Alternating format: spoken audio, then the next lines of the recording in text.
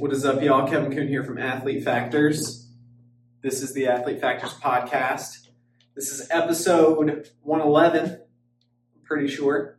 And my guest today is none other than Elliot Ferris.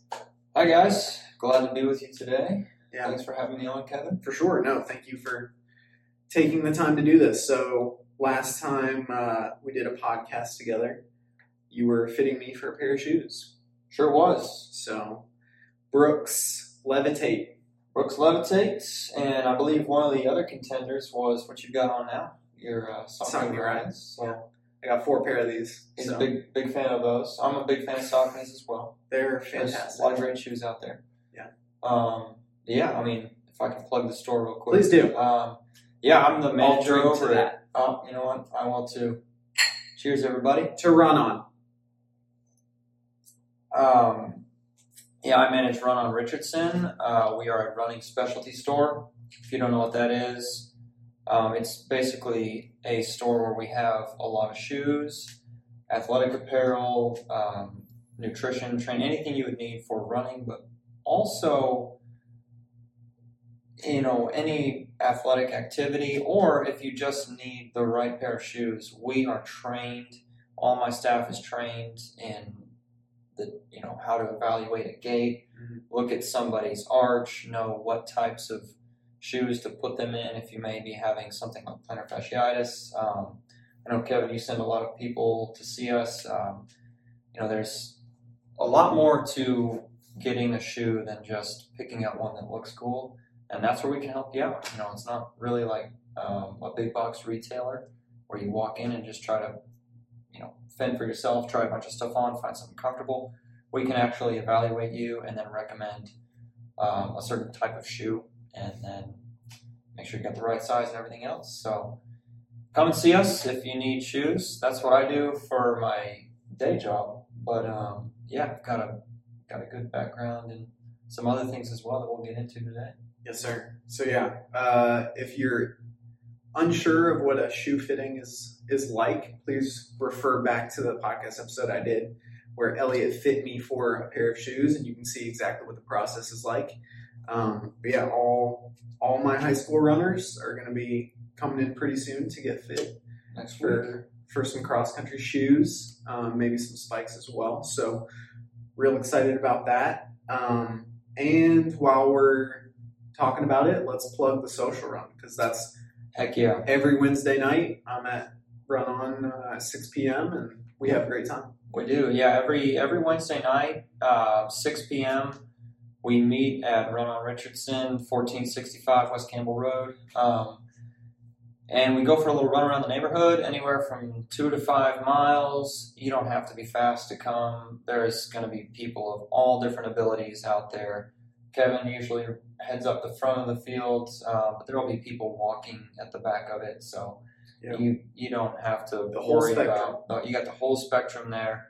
We're all just trying to have a good time, enjoy the outdoors, enjoy running and walking, and doing it with some other people in the community. Yeah, it's a really fun group. Sure is. Like, we've got a pretty consistent crew that shows up, and it's a lot of fun. I really enjoy it. Yeah. So I love having you out there.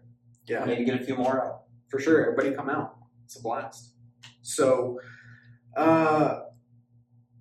when I don't always get to run with you on Wednesdays, right? So to remedy that, a while back you suggested that we start doing some Sunday long runs. Sunday long runs. Much to my chagrin, because I don't like the long run.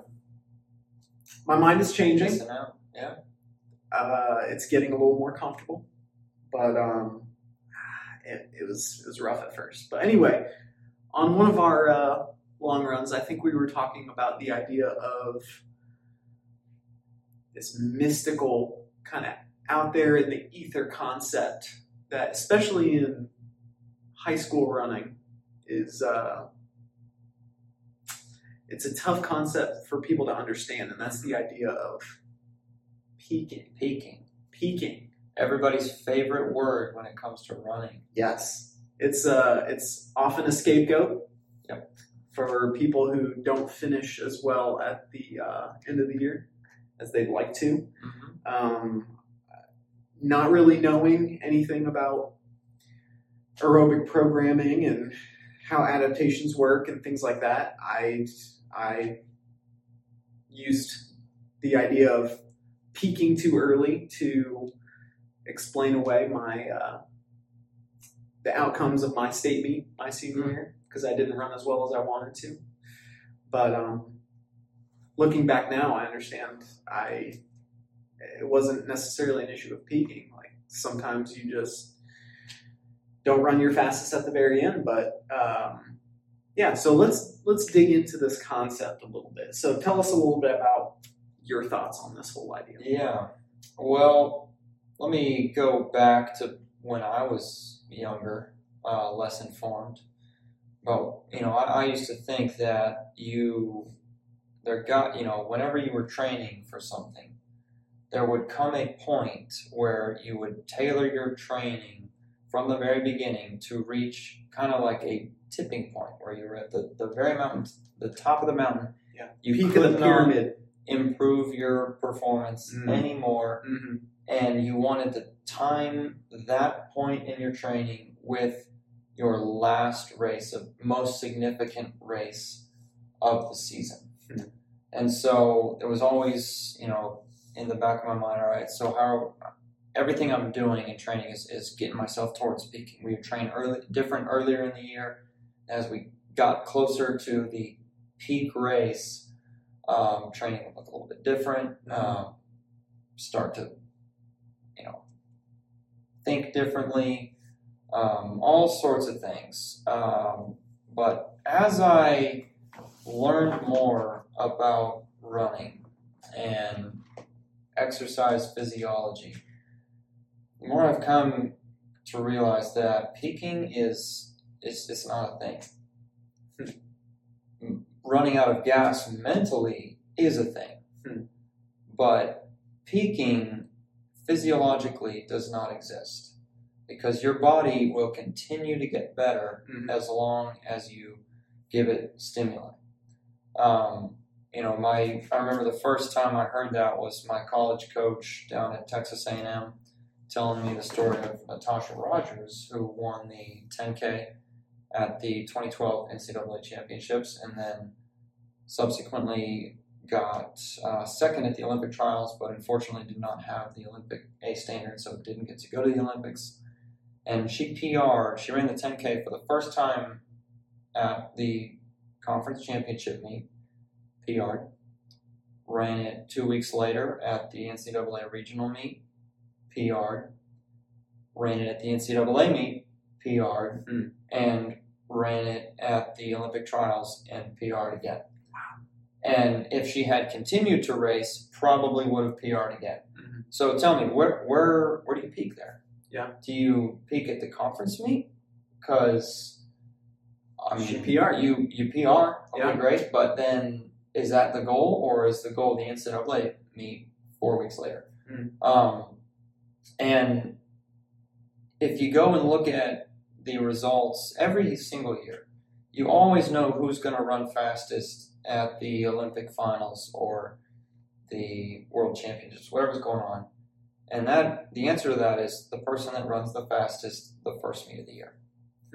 Because they are that much farther ahead of everybody else. And they're going to keep getting better, just like everyone continues to get better. Nobody peaks. They'll run out of, mentally there's only so many times you can push yourself to that limit racing. But physiologically, you'll keep getting better as long as you keep training.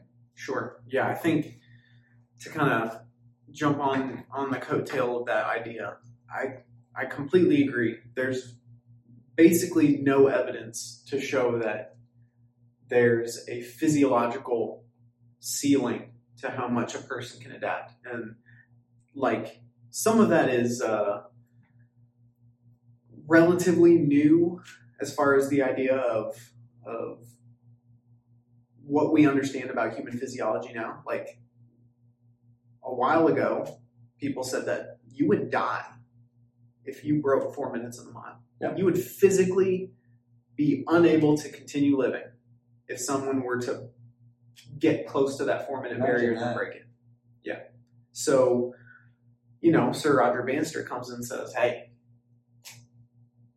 you sure about that? So the idea of there being a physiological window, or not window, ceiling, is kind of a concept that I think still is relatively present with, maybe not within like the super successful coaching community and super successful athlete community, but for people who maybe have their toe in the sport of running and who, think they know a little bit about it. But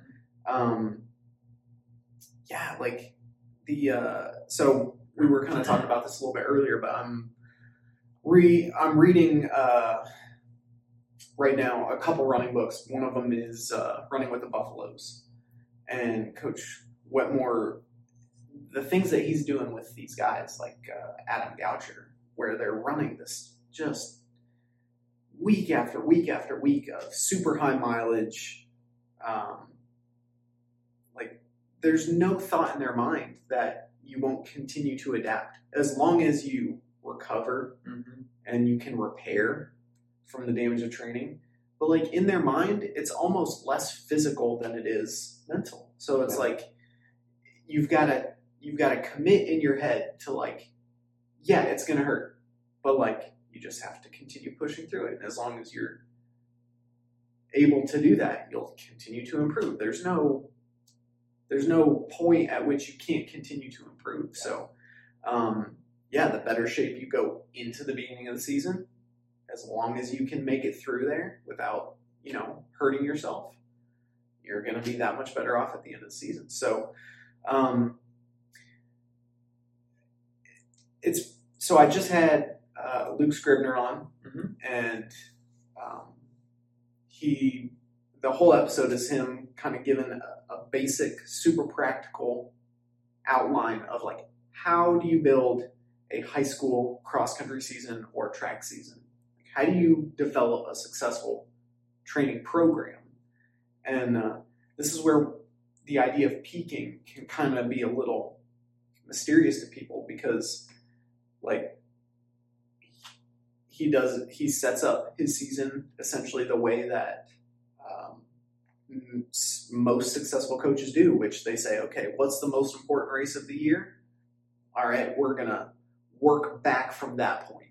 Yeah. In other words, we're not like, for a lot of schools, the first week of August, like that's the start of cross-country season. And so that's when they start training and they figure things out as they go along. Instead of, hey, this is our state meet, we're going to work back, 12 weeks or 16 weeks or 20 weeks. And this is where the season starts for us.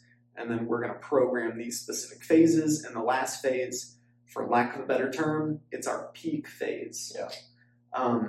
But like, I think when people hear that, if it's not explained to them what that means, then this is where that mystical, oh, I've got a peak comes in. And what you said at the beginning about how, like,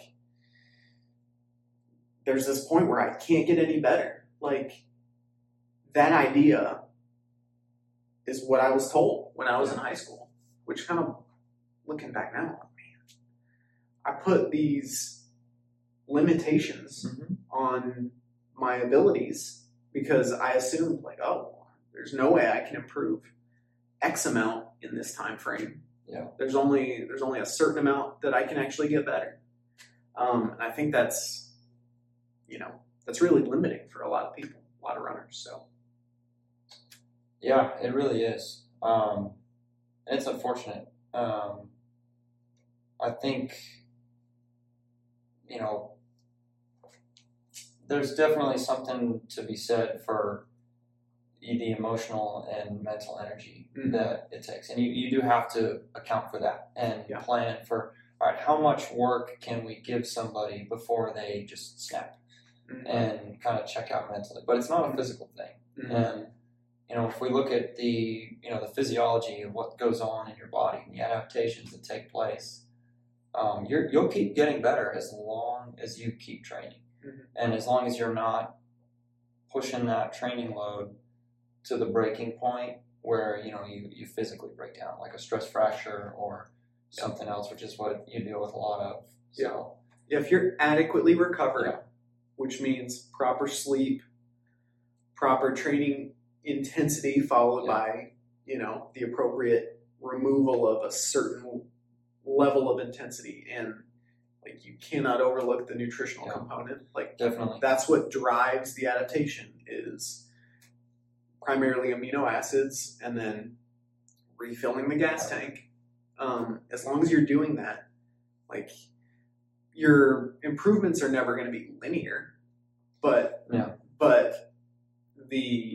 it's going to undulate, and there are quote unquote plateaus where the body is always trying to figure out how much it has to expend calorie wise or energy wise in order to elicit a specific result. So it's always going to try to do what it views as the most efficient thing as possible.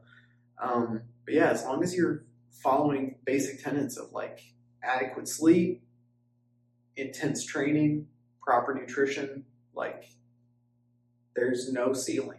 I think an important thing you said there was nutrition, sleep, and proper intensity, because I think a lot of people, especially at a younger age, you've got a lot of just very gung-ho, let's hit this thing as hard as we can. I've got to work out. I want to, red line every day. And I know for me personally, I didn't truly learn how to pace myself properly in training until really after college. And, I got better at it as I went through. But I really think most people would be surprised how good you feel and how long you can continue to improve through a training cycle if you are getting proper sleep, proper nutrition, and the intensity you bring to training is appropriate for the given workout or whatever it is where you're at in your training. Sure. If you're doing all that stuff, you're not going to be just exhausted all the time. You'll feel recovered and ready to go every time you've got a workout, and you keep getting better. You just do. I think that's a concept that I didn't fully realize until really after college, when I settled down a little bit more. But because in high school and my younger years, it was kind of like, all right, we're going through all this training. It's hard. We're just always tired, but we're going to get to the peak phase, and then I'm going to just feel better for a couple weeks. Yeah. As opposed to feeling good all the time and continuing to get better. Yeah. So I don't know. What's your experience with that? I think along those lines, it's really interesting to see the contrast between like how many quality days can you put in a week, or if you're not looking at things on a 7-day cycle, on a 10-day cycle or whatever, like how many quality sessions can you put in X amount of days? And what's your answer to that? It depends for sure on your training age. It depends on your consistency with that specific type of training. So Luke Scribner, he typically has 2 hard workout days a week. In Running with the Buffaloes, they train hard 4 days a week. That's a lot. That's a heck of a lot. Yeah. That's a ton, right? So granted, there's a huge difference between a high school runner and a elite level college runner. Not just a college runner, but an elite level college runner. For sure, there's a big difference. But like 4 hard days, like that's the hard days. That doesn't include the medium days and the quote unquote easy days, where I mean, a lot of these guys are talking about like even their easy days didn't ever really feel easy. Yeah. And that's not because they weren't programmed correctly with regards to the intensity. it's probably because they were doing too many hard days. But their goal was to ride the edge, the razor edge of like, I'm going to put in as much work as possible and get as close to killing myself. Yeah, but just barely pull back. Yeah. And so you can ride that razor edge, if you know your body really well and you're getting enough sleep and you're getting the appropriate nutrition and you're getting the proper recovery. Yeah. But you can't do that for forever. No. And so. Well, I think I've heard it. You've probably heard it too, that, there's no such thing as overtraining. There is under recovering. For sure. So, yeah. Well, I think my answer to that would be a little bit something maybe everybody could take. Is the 80-20 rule, which you've probably heard of, where 80% of your work should be at a relatively easy effort, and then 20% fast, high quality, specific work that is intense on your body. Mm-hmm. That's, and I haven't read Running with the Buffaloes or seen exactly what they do, but, those guys are running a lot of miles. It's possible, even with 4 hard days a week, they were close to that kind of 80-20 ratio. So it looks different for everybody, but that's a good rule of thumb for anybody out there that may be wondering, how much is too much. Because you're going to get in much better shape only doing easy runs than if you only do workouts. For sure. And that's a really interesting idea that I'm kind of having to relearn. And that's, what percent of, let's say, a mile is quote unquote aerobic. And this is somewhat debated, but it's basically between 80 and 85%. And so that's a reason why when you look at a high level 10K runner, they can still throw down a really fast mile. They can. Because like the 10K, you're looking at, 95% aerobic, somewhere in that area. Marathon, you're basically that's basically just aerobic. Yeah. So when you're looking at an event that's 85% aerobic versus something that's 95% aerobic, like there's still so much of an overlap there. Yeah.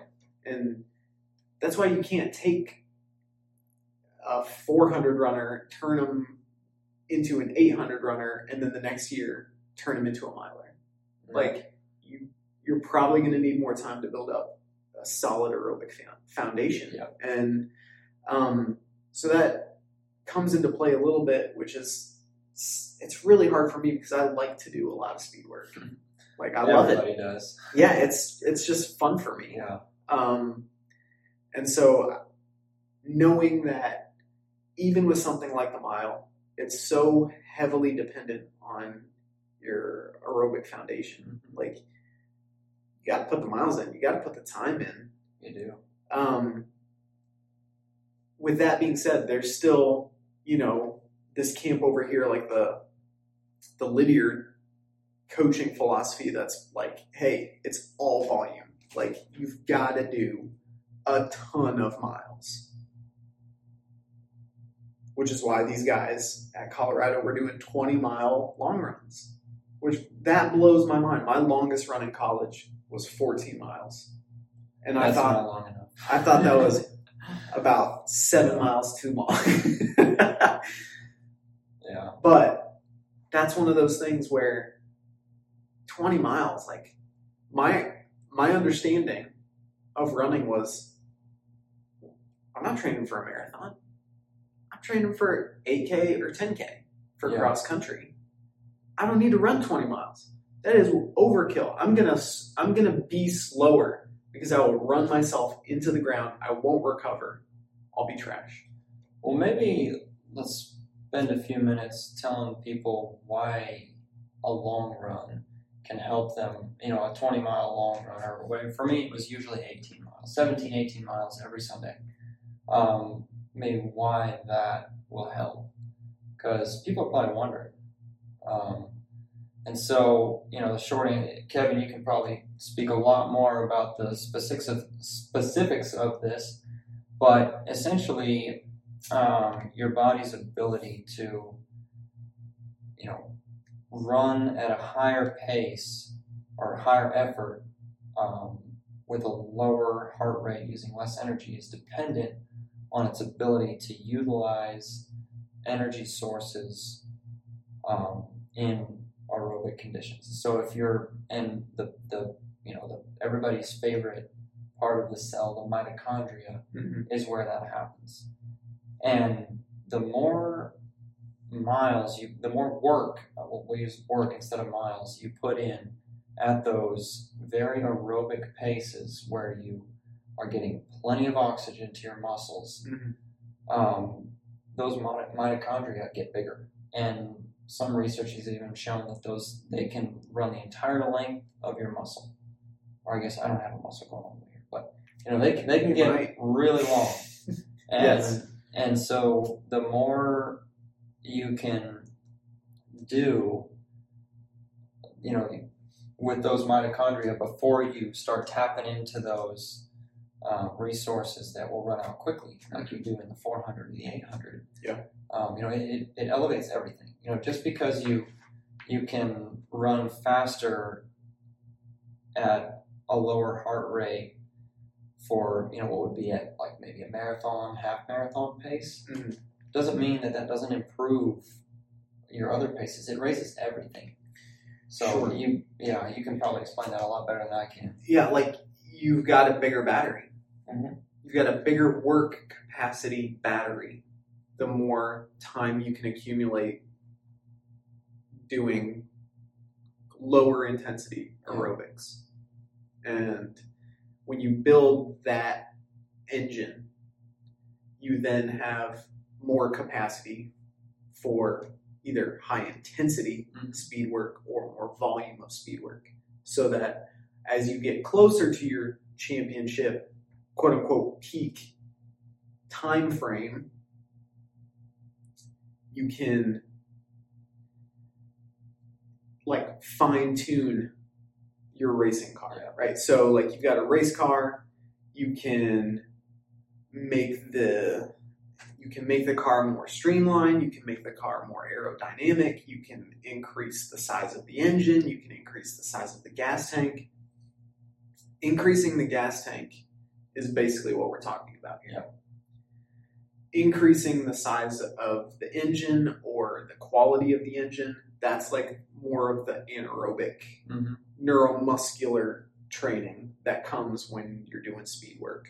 But if you've got a bigger engine, then you've got more potential for high quality speed work. So when we're looking at the whole training program, let's say for high school we're looking at 12 to 20 weeks. For college, we're looking at probably a bigger time frame, a little bit bigger window.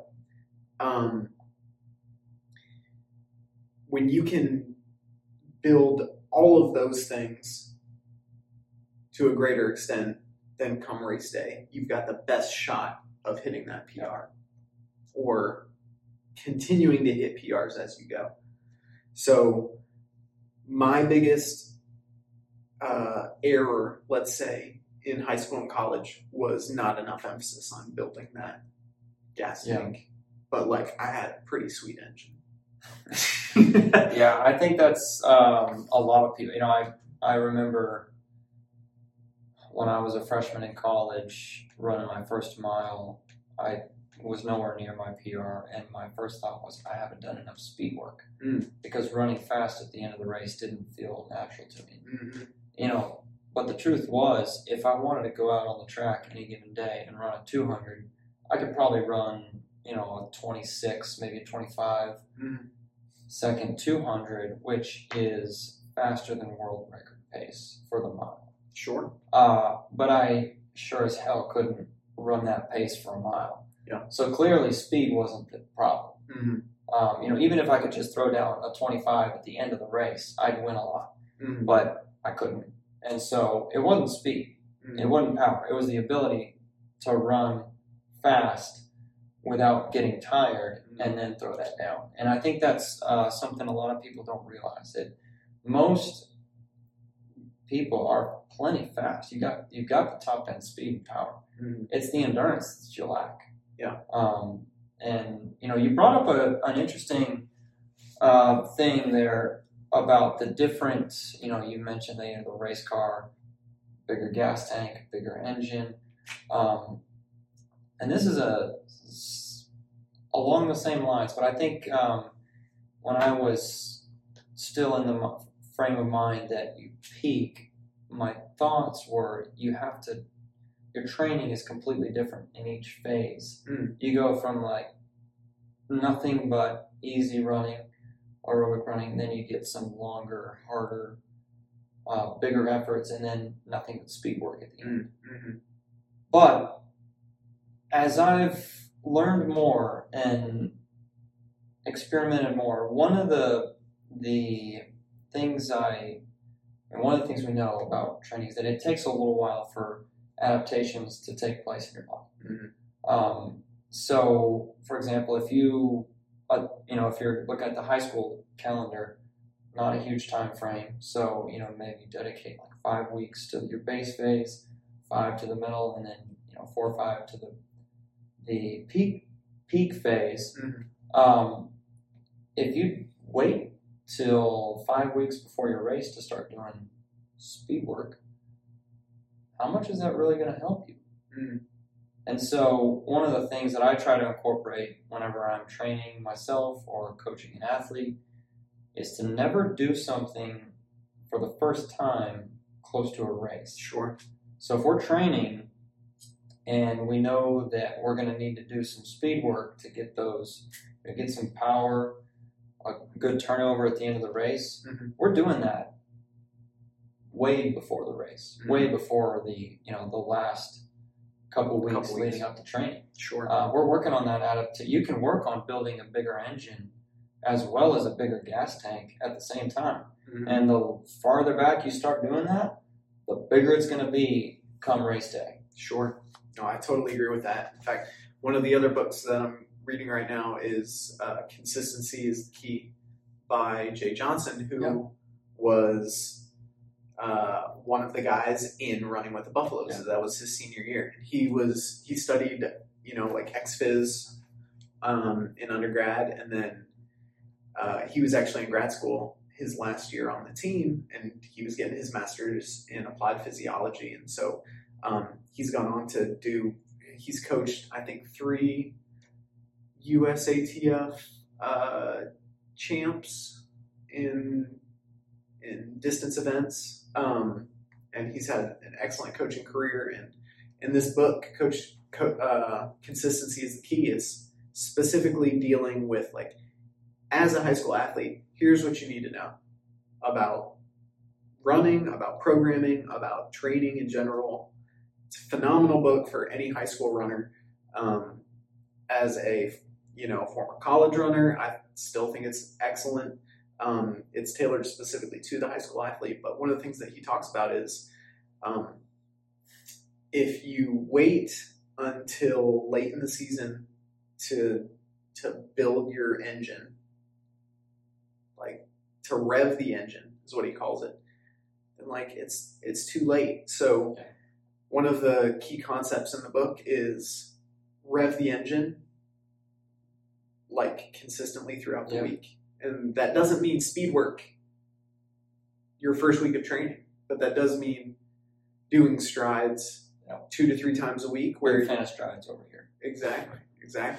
Like maybe if you're doing like a 45-minute long run or a 60-minute long run, the last 10 to 15 minutes you work in 20-second builds where you're going race pace or faster. Mm-hmm. So that you don't get to, and if you're doing that every week for 20 weeks, in addition to all the speed work that you'll do later, but if you're starting that like week 1, then your body is not shocked when it comes time to do fast stuff. No. And so you're revving that engine on a consistent basis, and the engine is extremely efficient and it knows exactly what to do. You know how to change speed. You know how to deal with a surge. You know how to respond to when somebody is passing you and you're like, nope, like the race matters today. The place that I finish matters today. This person can't beat me. I need to speed up right now. Mm-hmm. If you haven't done any speed work, like, sorry, you can't shift gears fast enough. Like, so that's super important. I think that that's one of those things. And part of quote unquote peaking or running your fastest when you need to is, like you said, you can't wait until the end to do that. You've got to be doing that earlier on in the season.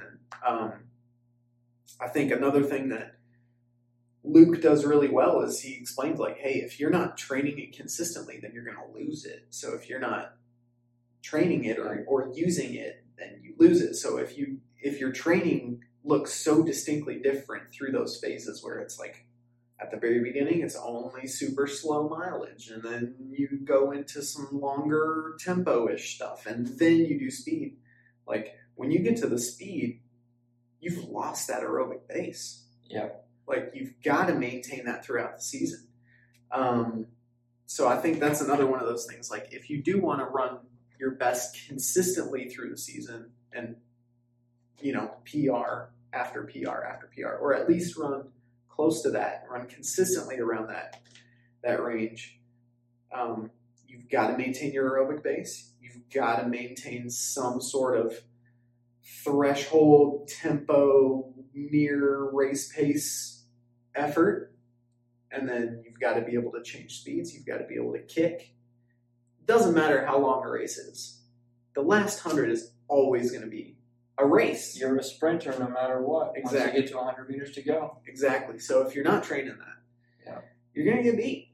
Yeah. And, the most specific strength work a distance runner can do is sprinting.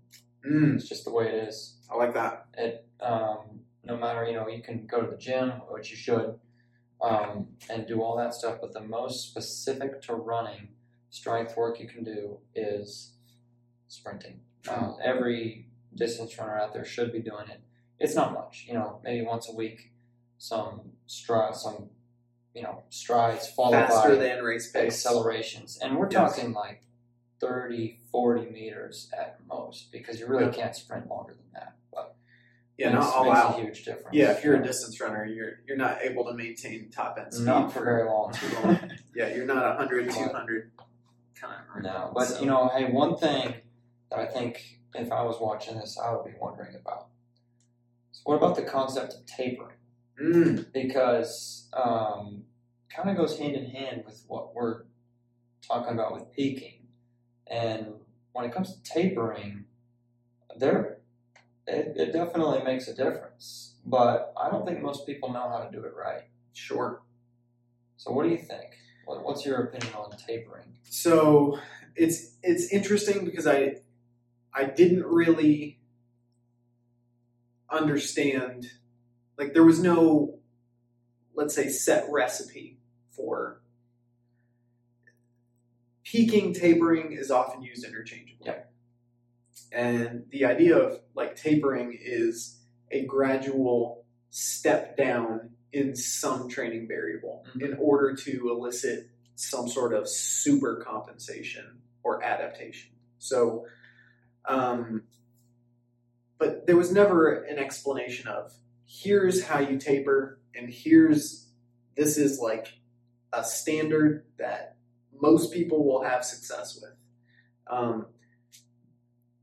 Until I learned the concept of a deload week in strength and conditioning, specifically with powerlifting. Like, when an athlete, let's say, is prepping for a powerlifting meet, typically a week or two out, they've been progressively going up as much as possible in their lifting volume, getting the majority of their lifting between, let's say, 85 and 95% of their 1 rep max, but they're not necessarily doing a ton of lifting near their 1 rep max.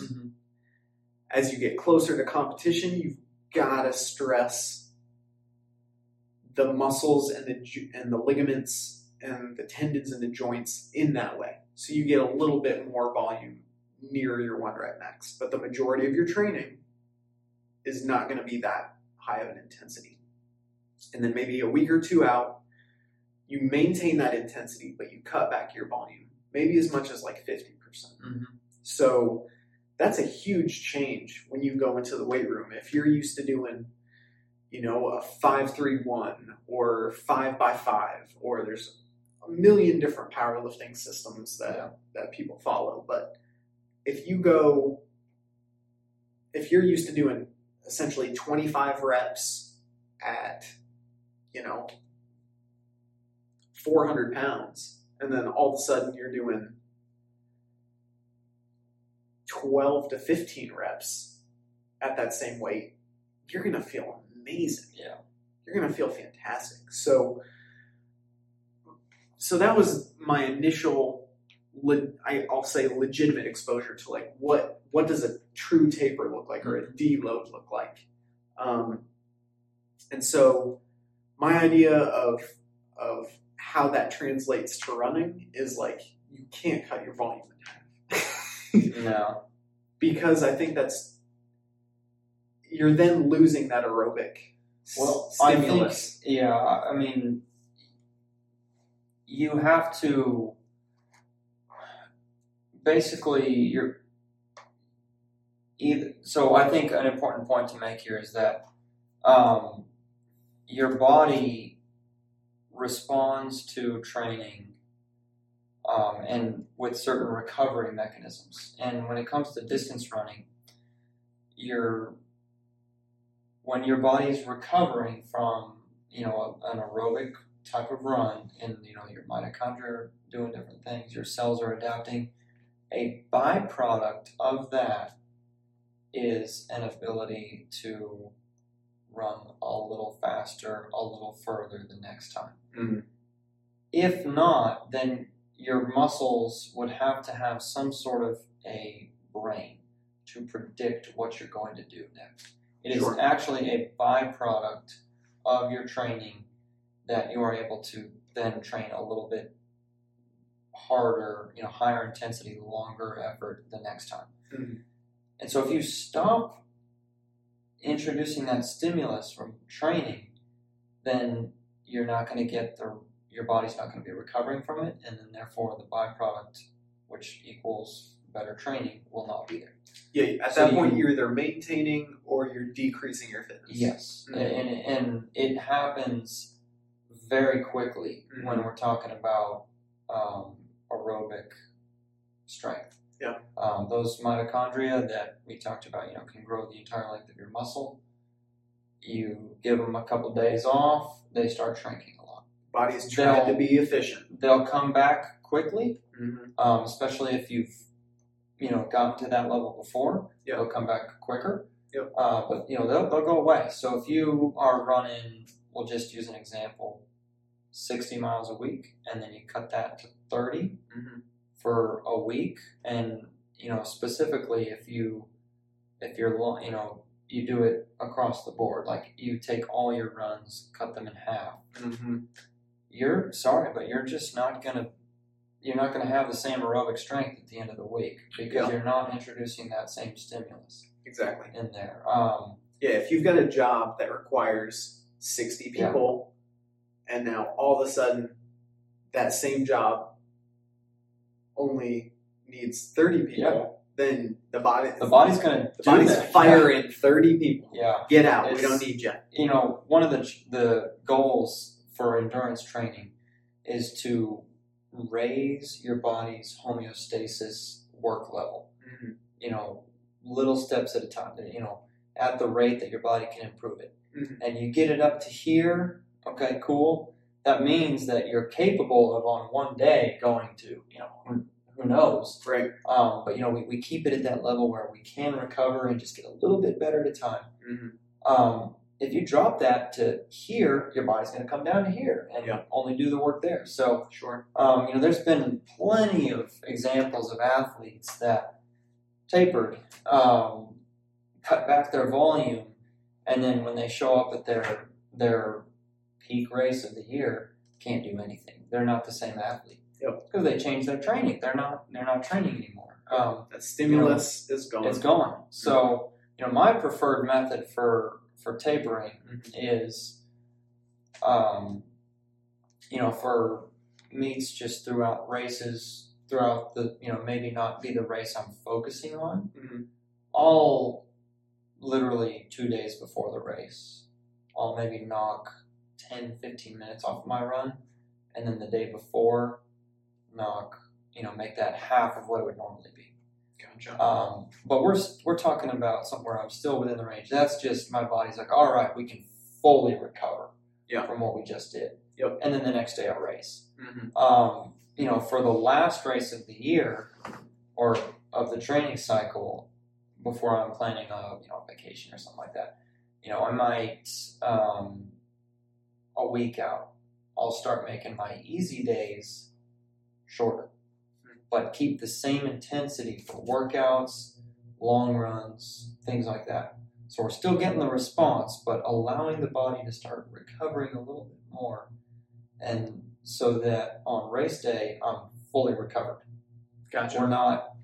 Now that's different than peaking, where you're getting to a point where your fitness it's at the top, and after that we're going down higher, and it's going down. Now the reason, because I feel like people are probably wondering at this point, well, that sounds like peaking. No, the reason you don't want to do that for every race is you're not going to improve training that way.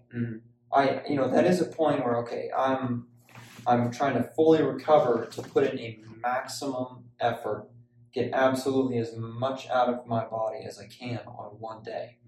But the week and a half where you're allowing your body to fully recover, you're not going to improve. You're not really giving yourself the stimulus to keep raising that homeostasis. Sure. And so if you do that every other week, or in college every week, like most people have to race, you're just going to go downhill quickly. Sure. But yeah. What are your thoughts on that? My thoughts are, we're going to take a quick break because I have to use the bathroom. Cheers. And we're back.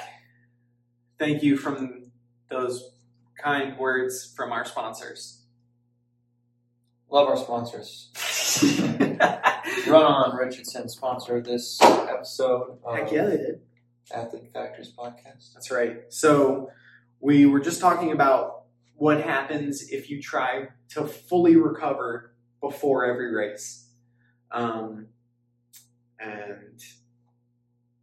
my thoughts on that are, there were so many races, especially in cross country while I was in college, where my coach was very, very upfront. Like, hey, we are training through this race. Like, you should not feel recovered. You should feel like decently beat down, going into this. Like, we'd race Saturday mornings. That didn't mean we did a really hard workout Friday, but we may have done a decently hard workout Thursday. Absolutely. And, the first half to 3/4 of the season, like, that wasn't uncommon. The idea being like, hey, you've got to put in the mileage. You've got to put in the time. You've got to accumulate the volume. And if you're trying to fully recover before every race, then you're leaving a ton of potential adaptations on the table. Like, you will not take advantage of that. So I think in high school, so many athletes actually race into shape. Yeah. Racing should be part of your training. For sure. The most specific training you can do is racing. It's just the way it is. Yeah, I think that's a very important concept. Like, yeah, nothing's going to prepare you to race like racing. Not at all. But yeah, one of the things that I had to deal with a lot of my high school track athletes this past track season was I had to put them in a lot more events than they wanted to do in just about every single track meet, with the exception of the state meet and their homeschool national meet. And that's because we only practice formally twice a week. So I was upfront with them from the very beginning. Like, hey, we practice Tuesday, we practice Thursday. I don't know for sure what you're doing Monday, Wednesday, Friday, and Saturday if we don't have a meet. I'm going to place a higher burden on you than you want in these meets, because this is probably going to be this is essentially a workout. Like, I don't care what we end up with score-wise. I don't necessarily care how you do in all of your events. You still got to do it, because if the stimulus isn't there, then there's no adaptation. No. And if all you're doing is recovering, then there's no stimulus to adapt. So, yeah, I think it's really important that you maybe pick some key races where you're like, you know what, I'd like to do really well at this specific race. Like in high school, it's a little different, typically because in cross country and track, there's a tournament style process where you progress to the next level by achieving a certain position, let's say. In college, it's a little bit more to deal with, like, hey, if you want to qualify for regionals, you have to hit a certain qualifying time. Yeah. So maybe you adjust things a little bit based off what meets you're going to. Oh, there's going to be a lot better competition at this meet. I want to be, a little bit better rested and recovered so that I have the best shot of hitting the qualifying time here. But then at other meets, maybe you're doing multiple events, or maybe you're not really worried about, quote unquote, racing your best, because the goal is not to run your fastest at that point. The goal is to accumulate stimulus. Yeah. So that's kind of how I think about that. Yeah. And I think an important thing to bring up is that you don't have, just because you don't back off your training doesn't mean you can't race well. Sure. I think a big thing for me, the first couple of years of college, especially for the first couple cross-country meets every year, was, the thought process that, all right, well, this is just an early meet. We're not expected to run fast here. And so, therefore, I don't have to put forth quite the same effort. That's not true at all. Like, just because it's early in the year doesn't mean you can't race hard. Sure. And it also doesn't mean you can't put up a good performance. In fact, my senior year, I PR'd the first meet of the year. And that was off of very little training. Yeah. We'd gone through the summer, done that. Very early in the training cycle, and I PR'd. You don't have to race. You don't have to be fully rested up or be advanced in your training cycle to race well. But either way, you're going to get a lot of benefits from that race. And if you expect that at the end of the season, you're going to go out and be able to put forth a bigger effort than you do at the beginning of the season, you're just wrong. Even at the earliest, most insignificant meet, you've got to treat it like a real race, and practice that. And you're going to get more training benefits from that as well. Yeah, it's those mental reps. Yep. Like kind of what this kind of alludes back to what you were talking about at the beginning, where you've got a relatively set amount of mental energy. Yep. If you're not practicing,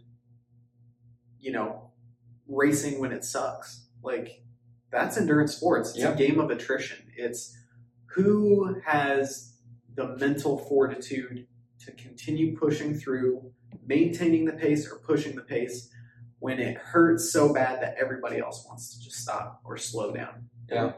And no, go ahead. I was just going to say, the thing is, when you begin to realize, if you slow down, it still sucks. It's still going to hurt. Yeah.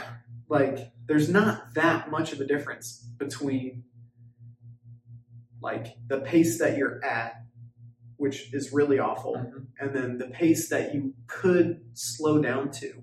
Yeah. That's not so slow that people take notice, but slow enough that you're like, okay, now this feels better. It really doesn't. Not really. It still hurts. Mm-hmm. So, that's one of those mental hurdles that, like, when you can get over that whole idea of, like, you know what, it sucks, and it sucks for everybody. And if my training is programmed appropriately, like, this is baked in, I'm going to feel bad. I need to push through it as hard as I can. I can recover tomorrow. I can come back and put in solid training, 2 days from now, 3 days from now, wherever the case may be. When you're looking at it like that, like, that's where you get you build up the mental tolerance to be able to maintain a solid racing effort the rest of the season. Like, you've got to get those mental reps in. Yeah, I think I heard a speaker one time say, I think it was Al Carius, coach of North Central College, longtime coach, D3 school. They've got a great program. He might have been quoting somebody else when he said this, but he said that essentially we've kind of learned almost, not quite everything, but almost everything there is to know about physiology. And when it comes to people that are on the front lines doing the research on physiology, or top level coaches, a lot of what we're talking about here is not even a debate anymore. It's just accepted as fact of what the best way to train is. Sure. It just hasn't really reached every level of the sport yet. It will someday, and it's just it's going to be the way. It just takes time to trickle down. But we are just scratching the surface of what we know about the mind. And your mind is it can be trained the way that your body can. We don't know nearly as much about that as we will probably 20, 30, 40, 50 years from now. Sure. So who knows what kind of podcast I'll be doing then. But one thing we do know at this point is that if you think you can just not be in it mentally early in the season and expect to be in it mentally later on in the season, you're wrong. You're that's a muscle you've got to train too, your mind. And not only are you going to improve it for later in the season, but also for the following season. Sure. That's something, that I really learned in the latter half of my career, and I'm still learning how, to be honest, when I ran my marathon, which was arguably my best performance as an athlete, physically, I was not even close to where I was my senior year of college. Not even, we're talking about 25, 30 seconds per mile at tempo pace slower in workouts. And yet I PR'd in the 5K and ran what was my former tempo pace for a marathon. Wow. And the majority of that was my mind and what I learned from that. So that's a huge component that I think that's as far as looking to the future and what we're going to learn about the sport and how things like tapering and even the concept of peaking factor into that. I think we're going to learn a lot in the future. So there's for anybody that thinks that we know everything there is and it's going to become a more Formula One-esque sport now. There's a lot of developments still to be made. It's exciting. Yeah, I think you're right. I think the improvements that we make based off what we learn about physiology are going to be minuscule. But the changes that we make in understanding motivation, determination, being able to gut out a performance, like you said, we're scratching the surface. That made me think of two more things from this book, Running with the Buffaloes. One thing that Coach Whitmore says, he tells his athletes this all the time: keep a calm mind. And so I was thinking about that today during my run, and I was just picturing my mind, I'm on a boat in the middle of the ocean in a storm, and I'm just getting pushed around, and I've got to think about like a calm, flat sea. Like the transition of shifting from this, like, I'm getting pushed around, the waves are huge, like I'm getting soaked, it's scary, to like, no. Like I'm not in the ocean getting tossed around. I'm on a pristine, flat lake, no wind. Like I'm just chilling. And when I can picture that, like, it makes the run easier. Mm-hmm. Like all of a sudden, what felt difficult is now not as difficult. Yeah. It's like, okay, like nothing changed. My pace didn't change. In fact, my pace I was going faster after that. I was smoother. I was more, relaxed. I wasn't fighting, what was going on. I was, it felt just like it was just happening. Yeah. So there's that. What was the other thing? I just lost it. I'll probably think of it, but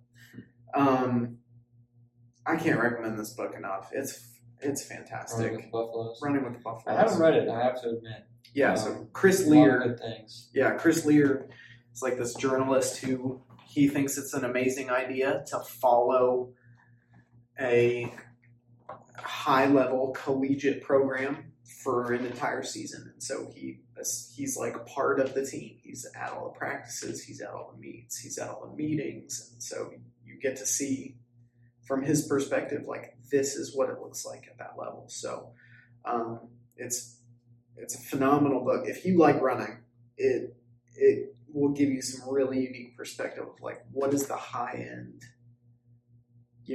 training and programming and day-to-day look like. And like, there's all the team dynamics, and there's like legitimate tragedy. Like one of the guys on the team passes away, and like, that's like how do they deal with that? And like, it's all very like, it's an emotional book. It's phenomenal though. Like I'm 3/4 of the way through, and I started it yesterday morning. Wow. It's like a 10-hour book, so it's really good. Nice. So, what was the other thing, man? Oh well. Anyway, all that to say, let's tie this, package it up, throw on a neat little bow. Like, what does a quote unquote peak or taper look like for most people? Like, what's a practical way that they can, you use some of this information so they don't feel as like mystical, like, oh, I don't know how to do this. I hope I do it right. Like, what are some concrete steps? Like, here's a way that you can be confident that you're setting yourself up for as much potential for success as possible. And the sport of running is tough because we end up, by nature, we kind of have to put all our eggs in one basket. And even when you do everything right, there's times where, things just don't align. Yeah, but unfortunately, here's how you can set yourself up as much as possible for your best chance at success. And if you're mentally strong, you're going to be there day of. Well, first and foremost, I think if you're really looking to get the most out of yourself and, have a great race performance for whatever that goal of yours is, I can't recommend enough hiring some sort of a coach or something like that. Even myself, I would, I'm not a professional runner or triathlete or anything, but I'm pretty high level, and I still use a coach. Mm-hmm. Just having somebody else to tell me what to do, so I don't have, it's so much easier than actually trying to figure it out for yourself. Mm-hmm. So that's the one caveat. But along those lines, if I may, that's what I'm having Ambrose do for me when it comes to fixing my issues. Yeah. Like, it's just easier to outsource it to somebody that I trust. Like, he's 3 weeks ago or whatever, when he did my assessment, like, on Tuesday, I had my best run in 3 weeks. And today, this morning, I had another phenomenal run, and it's because I'm not worried about what I'm doing here, strength and conditioning wise, right now. Like, hey, Ambrose, my Achilles has been giving me a little trouble. What do I do? Hey, Kevin, here's your program. You're doing this 4 times a week. But it's made such a huge difference. It frees up this mental energy to focus on my training that I don't have to focus on programming my strength and conditioning. And I'm also to the point where I'm like, I've been programming my running, and I'm like very, very close to the point where I'm like, oh, okay, it's time to just put all of that onto somebody else.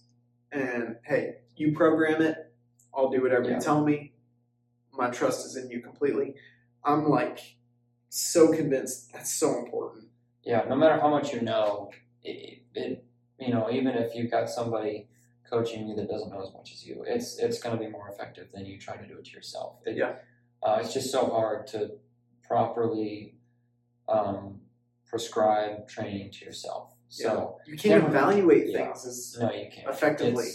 It's different from somebody else's perspective that can see it much more clearly. Yep. But you know, if you're not trying to go to that level, you know, a few takeaways today might be, you know, one, don't do anything the last phase of your training that you haven't been doing all along. Mm-hmm.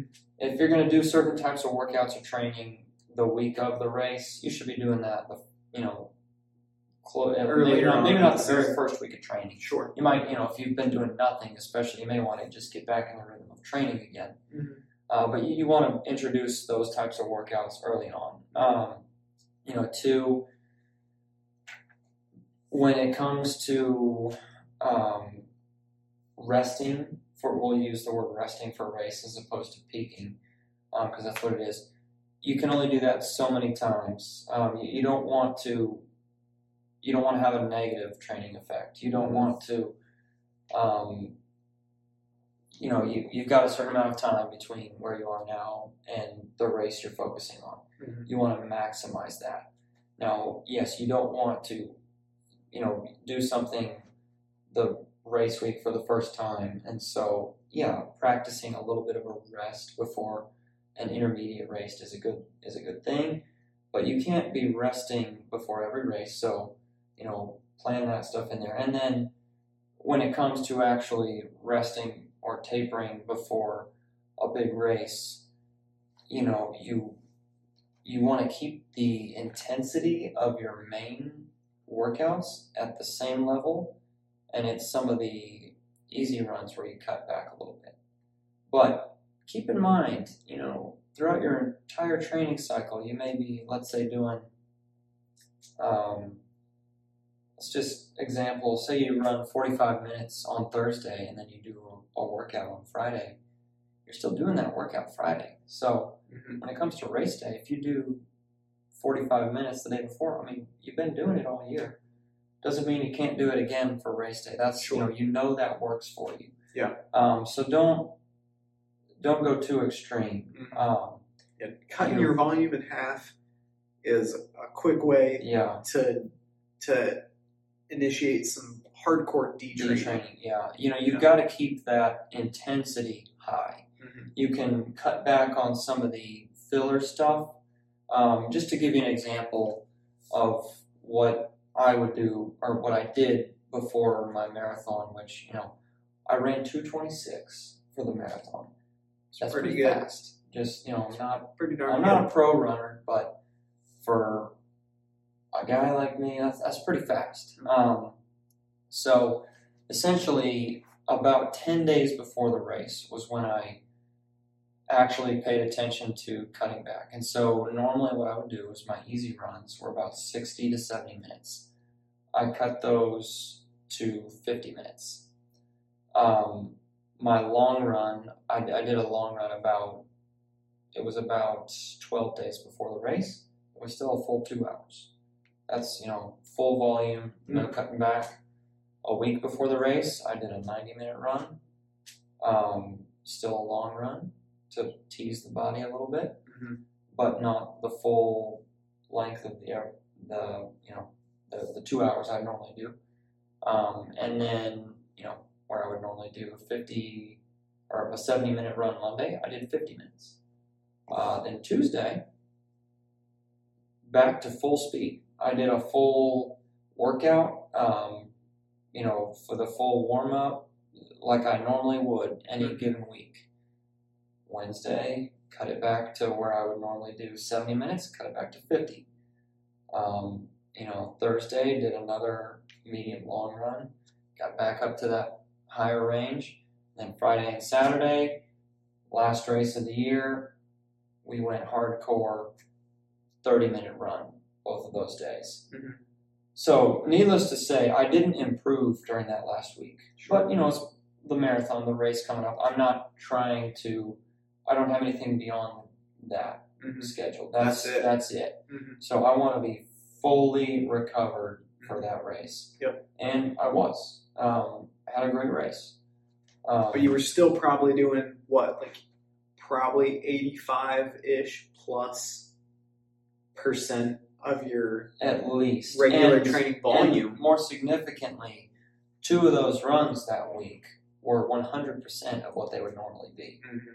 And but if you think about it, if you cut back, if you're used to running 2 hours on Sunday, 70 minutes Monday, full workout, which would, be around 15 to 16 miles of running Tuesday, 70 minutes Wednesday, 70 minutes Thursday, 70 minutes Friday. And then you cut those 70-minute runs to 50, 40, something like that. You're going to feel really good. Sure. You're going to feel really good. Yeah. But you've still got that, you've put that intensity in those muscles so that the tension is still there. The reaction to the ground is still there. Yep. You got a lot of energy. Mitochondria. And, you're ready to exactly release that. Sure. That's very different than, a week and a half before the race, just reducing overall volume of everything and lowering the homeostasis of what your body's doing. Sure. I was essentially lowering the homeostasis for a couple of days, but then go right back up there. Yep. And so my body might think, okay, that was lower. All right, well, we're recovered. But then the next day, I hit right back at it. Mm-hmm. So never let my body think that it was done training and didn't need to keep recovering, and then therefore the byproducts that help you run faster. So hopefully that gives some people some insight as to how it's done. But like I said, it's a lot easier when somebody else tells you what to do. Sure. And you do that than trying to figure out how to do it yourself. Even for me, that was not something that I came up with. That was what I was told to do by my coach. Right. So, yeah, once you understand physiologically what's happening and mentally what's happening, and you understand the concept, it's not mystical. mm-mm. It's not crazy. In fact, we were going to read Jack Daniel's definition of peaking, but he doesn't really have a definition. He's got a definition of what was it? Tapering. Yes, which was on page 24. Yeah, like we said earlier, this is not a mystery amongst researchers, people that know the human body well. Yeah. High-level coaches. Peaking is not a thing amongst them, and it's no longer a mystery. Yeah, It's an accepted fact. Jack Daniel's definition. During a taper, you back off some on the training stress and achieve fast racing times. That's it. That's it. This is not mystical. This is not out there in the ether. Oh, if you do this and then maybe. No, you cut back a little bit on the volume. You basically maintain your intensity. You make sure you're getting good sleep. You make sure you're getting good nutrition. You fully adapt. You fully recover. Mm-hmm. Boom. You pull the trigger and you let loose, and Yeah. you've got the best chance. Have fun. Exactly. You enjoy it. You put in all this work. You might as well have a good time. Yeah. See what happens. Yeah. There's a lot of the time in training you might be doing certain things in workouts and wonder, well, how can I ever do this time in a race? Mm. You know, the truth is, race day is different. When you get to that last race of the year and you allow yourself to fully recover, you're a different animal when you show up at the race. Oh yeah. You know, and we love it. It's That's the opportunity to awesome to crush people and to say, hey, like you're hurting, I'm hurting, doesn't matter. I'm gonna hurt a little bit more than you, and I'm gonna put myself through that to make sure I finish in front of you. And like that's a fun thing. Not like in the moment. It's awful in the moment. But when it's over, you know. Oh yeah. It's awesome stuff. So it is. Well, this was a fun convo, man. Sure was. Thank you for taking the time to join me and do this. And big shout out to Run On Richardson. I'm super happy that y'all are only a mile away from where I live, and I get to run with y'all every Wednesday and run with you most Sundays. It's a lot of fun. And it's helped out my fitness a ton. Just keeping me motivated and still, like, especially the Wednesdays, it keeps it fun, keeps it enjoyable, and keeps me consistent. And it's been really good this summer for getting me acclimated to some warmer weather, which you got to do it here in Texas. Yeah, we practice Tuesdays and Thursday nights for cross country. So if you're not used to dealing with this evening running during the summer, you'll get used to it quick. Or you're gonna be hurting big time. So y'all, if you have any specific questions about peaking, etc., programming in general, like, please feel free to ask here down in the comments section, or reach out to me on social media, or reach out to Elliot. Yep. For sure. I'm sure he'd be glad to answer some questions. Yep. He does do some coaching. I do. So if you're interested, you can send me a message on Instagram. I'll throw out too, if you want to follow the store's Instagram to stay up to date on, when we're doing social runs, things like that. Sometimes we'll do special events. That's going to be at run_on_Richardson. If you're interested in looking for coach for running, anything like that, just send me a message on my personal Instagram, which is at Elfaros. That's at ELFARROS. That's my nickname. So, reach out to me. I'd love to talk with you. And it's a very robust mustache you have. Thank you. I like to think I'm white or of the running world. I like that. So, that's nice. Feel free to reach out. I'd love to chat with you and see how I might be able to help. Awesome. All right, y'all. Thanks for watching and listening. Be sure to share this episode with all your friends who think they know everything about peaking and tapering, and hopefully we'll be able to reach some hearts and minds. It might be fun to have a debate with somebody who has a different opinion. Sure, that's always a good thing. Yeah. A friendly, respectable debate. Awesome. All right, y'all. Stay tuned for next week's episode. Adios.